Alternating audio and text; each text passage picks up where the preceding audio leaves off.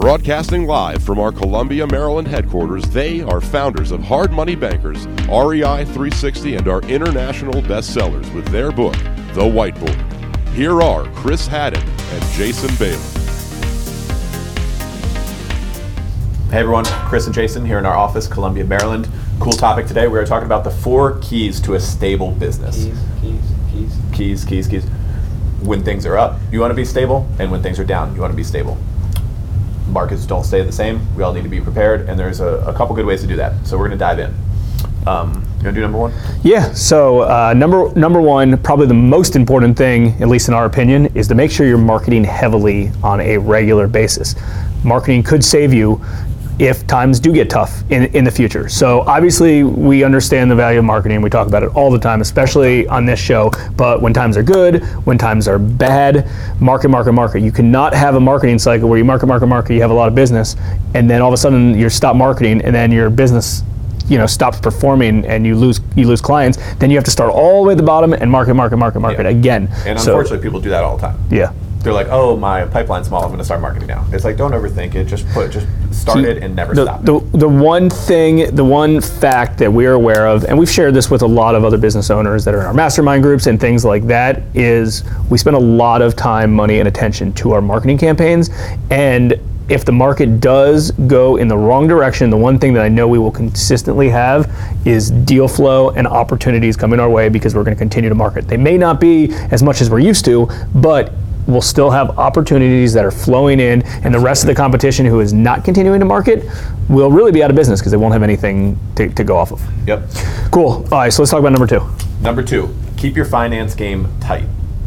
No debt or very minimal debt if possible.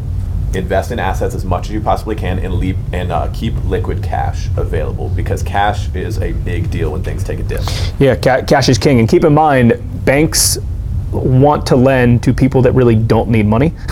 So when the time comes and times are tough and you do need money, it's going to be hard to get bank loans. So just be prepared for it and capitalize on opportunities when they exist. And a big thing you talked about related to investing in assets and obviously whatever additional money you have, cash flow you have that isn't going to get injected in your business or in your pocket or things like that, put into income producing assets or an asset in general, because we all know that our assets can outperform the amount of time and our workload that our businesses can create. So it's important. All right, number 3, stay focused. If things get a little turbulent, keep your head in the game. Don't go hide under your bed. Don't say the sky's falling. A lot of people like to do that. Obviously, the media loves to do that. They love to sell that, the doom and gloom and everything. So, if things get turbulent and start getting a little shaken up in whatever industry you happen to be in, stay in it if you want to be in that business, because you're going to come out the other side and everything's going to be fine. Obviously be optimistic. There's no point to be a naysayer. That doesn't accomplish anything except mentally deteriorates you and brings you down in the gloom. So there's really no need to be non-optimistic. Is that a word? Non-optimistic in a particular occasion. Whatever happens has happened. If a market crashes, it's crashed, right? You can complain all you freaking want about it, but at this point, it's already crashed. So we don't really love getting into the mental mindset fun stuff. We're not the rise and grind. We're not, hoorah, that's not us.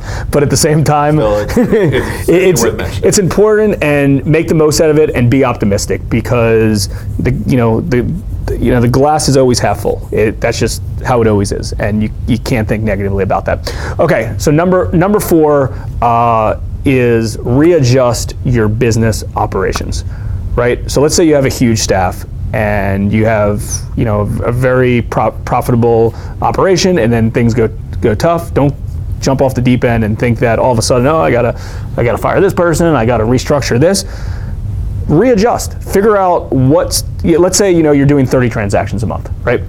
You have 30 transactions a month, and that goes down to 20 transactions a month. And you're like, well, these extra 10 transactions, I don't have the money to pay this person. Well, if a particular person is working on those transactions, let's say you're a mortgage processor and you're used to doing 30 files a month, and now you're only doing 20 files a month, and it's hard to keep your head afloat. Okay, well, let's reassess, readjust, and maybe play offense. Use that particular employee to do some offensive strategies. Yeah, use some of that time that you are going to have if you have less of a transactional workload, and put some of those people in a more offensive position.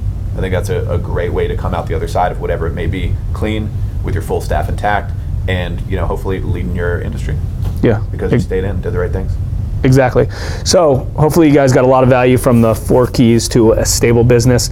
As always, we'd really appreciate any feedback you have. If you can comment below, or if you want to comment actually related to any one of these key points that we made, happy to chime in. Obviously, feedback's so important because it's not just kind of us chatting, you listening or watching. It's all about community, right? And we're all business owners, real estate investors. Doesn't matter what you're in business. We're all together, and it's a community that will kind of help grow together. So don't be shy. If you have any feedback, we'd certainly love to hear it. Comment, share, subscribe, like, all those really good things. Thanks again, guys.